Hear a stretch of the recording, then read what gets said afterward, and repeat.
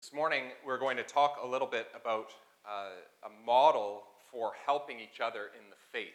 There's lots to talk about in these two passages, but I'm going to try to focus us on really the conversation that happens between Philip and the Ethiopian. We often overcomplicate. We often over-require. And I think we often don't do enough encouraging.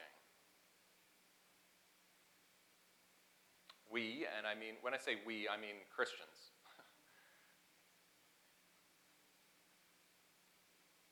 We so often talk too much about what someone has to do, or what the church needs to do, or what the church is lacking.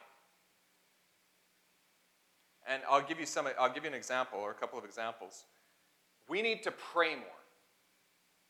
Okay, that's true. But does saying this help people hear the gospel? We need to get out there and we need to serve others, and we need to do that more.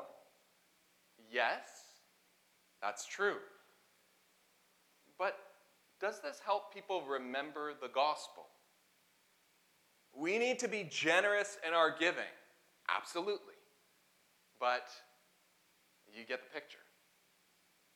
The more we focus on those things, the more we say those things, I think the more we sometimes forget the gospel. So here's the model that's in this story from Acts. The model actually starts with the Holy Spirit. The Holy Spirit prompts. Then there's an opportunity for Philip and a conversation that happens. And then what comes out of that is action and discipleship. That's the Ethiopian getting baptized. So the first part is the prompting by the Holy Spirit. The movement in this story, you'll notice, is God moves, the Holy Spirit does something that prompts Philip to take action, and then the good news is proclaimed to the Ethiopian who has not yet heard it. So the movement is from God through Philip to the Ethiopian. And Philip is given steps by the Holy Spirit and certainly is not given the whole picture at all. We sometimes as Christians want the whole picture. We want to see the end result. But that's not what we get. We usually get one step or two steps. All that happens to Philip is he feels that the Holy Spirit is telling him, go to the road that goes down from Jerusalem to Gaza. That's all he gets. And he goes. He sees a chariot. And something within him, the text tells us it's the Spirit again. Go and join it. Go and join that chariot. Or the New International Version says, stay near it. And he does that as well. So this is the prompting. And then when Philip gets near to the chariot, he hears the Ethiopian reading the prophet Isaiah. And so we find out right away just from this that the Ethiopian is a God-fearer. He believes in God, but he does not know about Jesus. So he would say, yeah, I'm interested in God. He'd gone down to Jerusalem for the religious pilgrimage, but he likely is not a Jew, but is interested in the Jewish religion and believes in the same God, but does not yet know about Jesus. Today, we might say he's spiritual, but not religious. Lots of people out there. Does that sound familiar? People who say, I believe in God, but they don't really know Jesus. They know about Jesus, but they don't really know Jesus. Does that sound familiar? So that's part, just the Holy Spirit or by God's angel is mentioned as well. The second part is opportunity and conversation. Philip has a choice. He can believe that the Spirit has sent him there, and he can obey and go and do it, or he can walk away. When he hears the man reading from the prophet Isaiah, Philip could just ignore that. But he sees an opportunity, and he steps into that opportunity. He says, do you understand what you are reading? So Philip does the initiating, but it's a pretty open-ended initiating, isn't it? He doesn't hear the prophet and he doesn't jump to, hey, have you heard about Jesus? Right? He asks a question and enters into a conversation with him. So he does the initiating, but it's not jumping straight to the gospel. And at that point, the Ethiopian could say, well, who are you? Get out of here. Or like Philip waits for him to engage. And the Ethiopian does engage. He says, well, how can I understand unless somebody guides me? And then he invited Philip to get in and sit beside him. So this is really interesting because notice who does the inviting. It's not the Christian in the story, right? It's the other in the story who does the inviting. So Philip does some initiating, prompted by the Holy Spirit. He goes through the steps and asks a kind of an open-ended question. But it's the Ethiopian who says, oh, come on, I want to learn. So there's a real opportunity here. And then the Ethiopian has the question, after he's reading it, is this text about the prophet who wrote it, or is it about someone else? I mean, the initiator in the conversation really is the Ethiopian.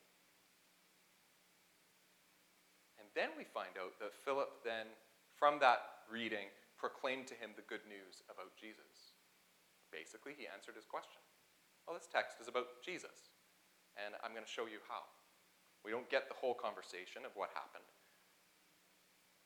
And then after that, so that's sort of the opportunity in the conversation, then there's action and discipleship. The Ethiopian sees water and stops the chariot and asks to be baptized, and Philip baptizes him. Again, notice who initiates the action. Philip doesn't tell him to get baptized. Philip doesn't tell him to do anything. Philip proclaimed to him the good news about Jesus, and then the Ethiopian took action. Now, the proclamation of good news about Jesus is about grace. Philip does not point to any requirements. Philip does not point toward the challenge of faith or to any change that the Ethiopian must make in his life. Philip does not point to the commitment of discipleship. He doesn't tell the Ethiopian to pray more or to serve better or to give more money to the temple. And the reason Philip doesn't do any of those things is because Philip doesn't have any rules to share. He has something else to share. He has news to share. Good news. The gospel. That's what the gospel means. Good news. And we need to understand the contrast between law and gospel. We've heard this before. And many of us make this about works and grace, or works and faith. And technically that's correct. We are not saved on the basis of our works, but on the basis of God's grace, which is appropriated in faith. The problem is that we don't take the time to understand the vast difference between law and gospel. They don't even function in the same way. And so what we tend to do as Christians is we will turn faith into a work. Okay, so we'll say that works don't save you, but then we'll turn believing in Jesus into a work that we must do. So we'll say that there is nothing that you have to do to earn salvation. Well, except one thing. There is one thing that you must do, and that is you must believe in Jesus. Okay. But from there, it's all too easy to then pile on all kinds of religious works, exactly as the Pharisees did in Jesus' day.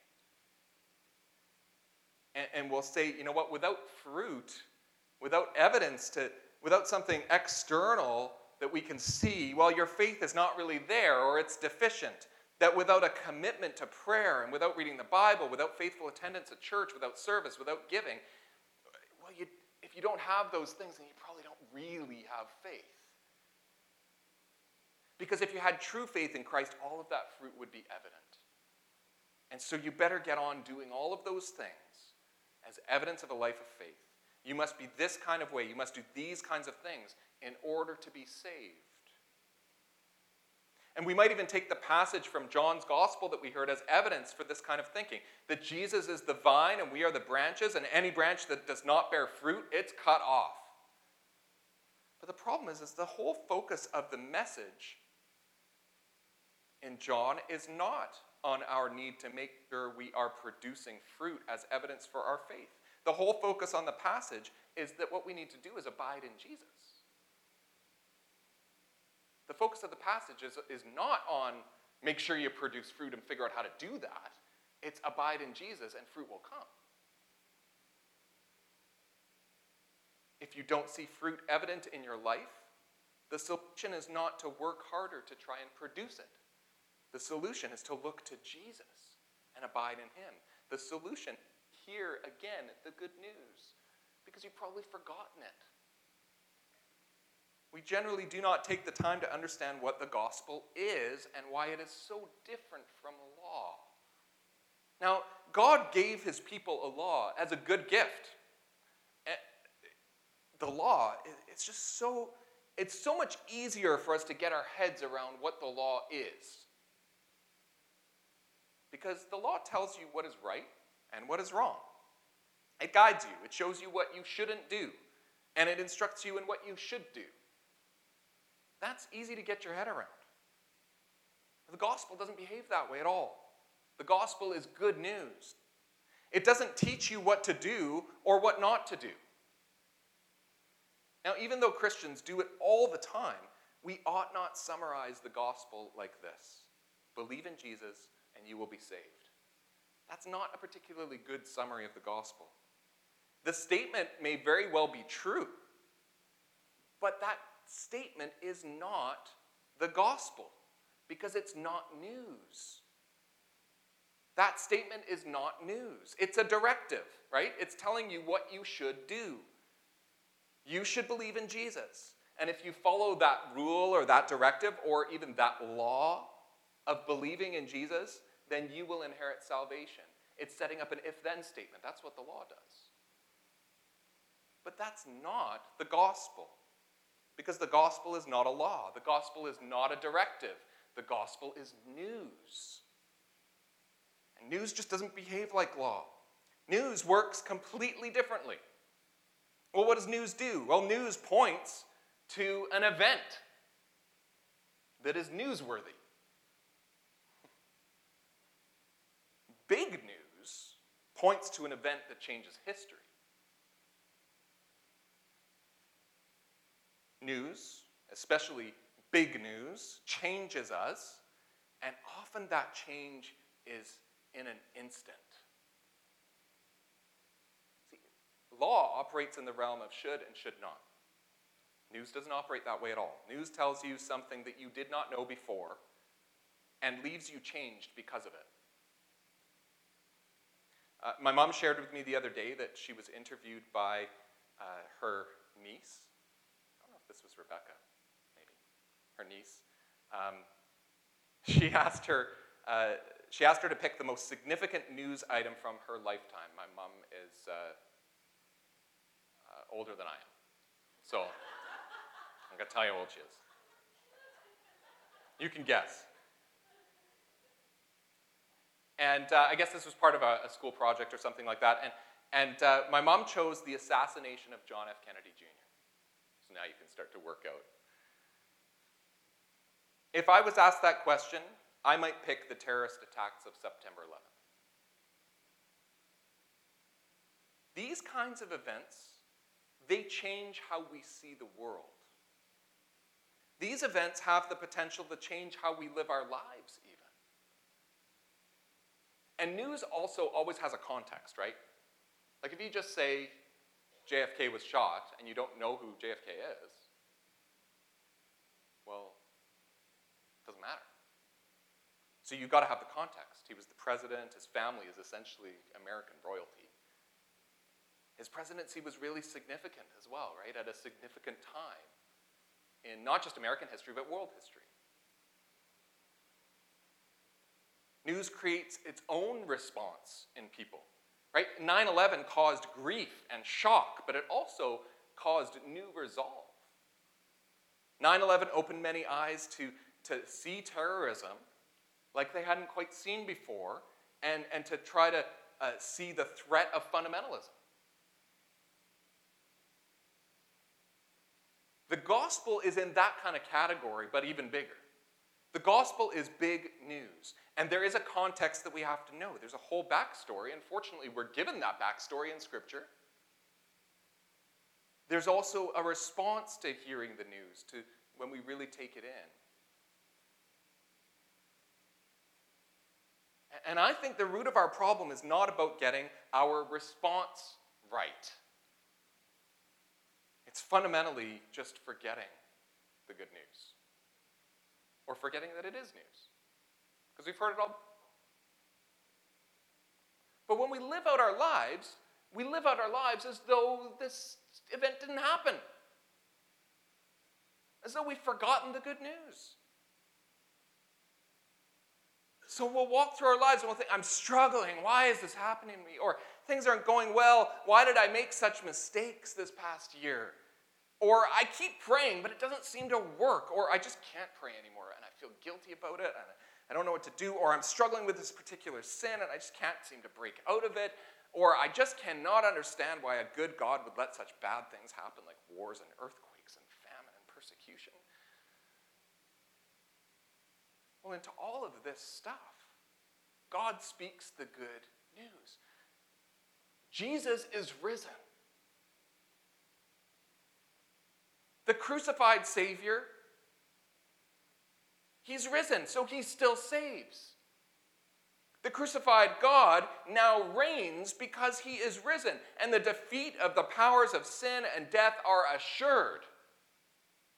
We need to stop making this into a formula or a law for our own personal salvation and simply hear it as a proclamation of the real truth of the way things are. Totally against what the world tells us is the real truth about the way things are. God says, no, he is risen. Oh, things aren't going well for me, but have you heard the news? He's risen. I just can't pray anymore and I feel guilty, but remember the news. He's risen. I'm struggling in sin and I can't break out of it. Don't forget the news. He's risen. Why does God let such terrible things happen? I don't have a great answer for that, but have you heard the news? He's risen.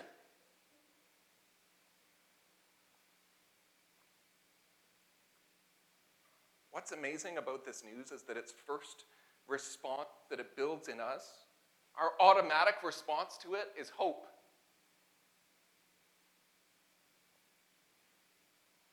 When things seem hopeless, we can still dare to hope because of the gospel. This isn't the kind of big news that tears down or plunges us into despair. This is the big news that creates hope in us. That this news opens up possibility. He is risen. Now that's great, but we all want something to do, right? We all want something to do. We all want, give us the 10 steps or the 3 things, and we have those in the Old Testament, 10 Commandments. We all want to be told, if you believe this news, that's the thing you've got to do. Believe the news, and then you'll get salvation. I'd rather tell you today that if we really want something to do, that what we need to do is that we need to remind each other not of a formula for salvation, but remind one another of the news itself. If you want something to do, remind one another of the news itself. When Philip heard the Ethiopian reading Isaiah out loud, he asked him, "Do you understand what you're reading?" And the Ethiopian had the wisdom to say, "How can I unless someone guides me?" Most of us probably would have just said, yeah, when we really didn't. And then he invited Philip up to guide him. And Philip proclaimed to him the good news. He didn't lay requirements on him. He just told him the truth about Jesus that this man did not know.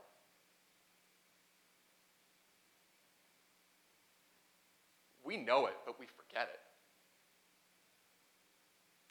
And so we need to do that for one another, what Philip did for that Ethiopian man that day. When we are down or when we feel like a failure, when we're discouraged, when we're angry or upset, when things haven't gone our way, what we need to guide each other. So if you want something to do, proclaim to each other the good news. We need to remind each other of this life-changing event because we forget it. It's funny how we know it, and we think we believe it, but we forget about it so easily in our lives. So we must depend on each other for our building up in hope. He is risen. We need to tell each other. We need to remember for each other. And this is not only my job. It's up to all of you. In fact, my best gift is not in the one-on-one conversation like Philip and the Ethiopian had. My gift is not the one that Philip displayed. But there are those of you here in this room whose gift is the one-on-one conversation. So do not forget to guide each other, to help each other in faith. Don't give each other rules and requirements. Point each other to Jesus. Remind each other of the good news. He is risen. This is God's ultimate message against everything that drag us down. This gospel is our most powerful tool to build hope in our hearts. Take the time to build each other up with hope. Share the good news. Share with each other that he is risen. Amen.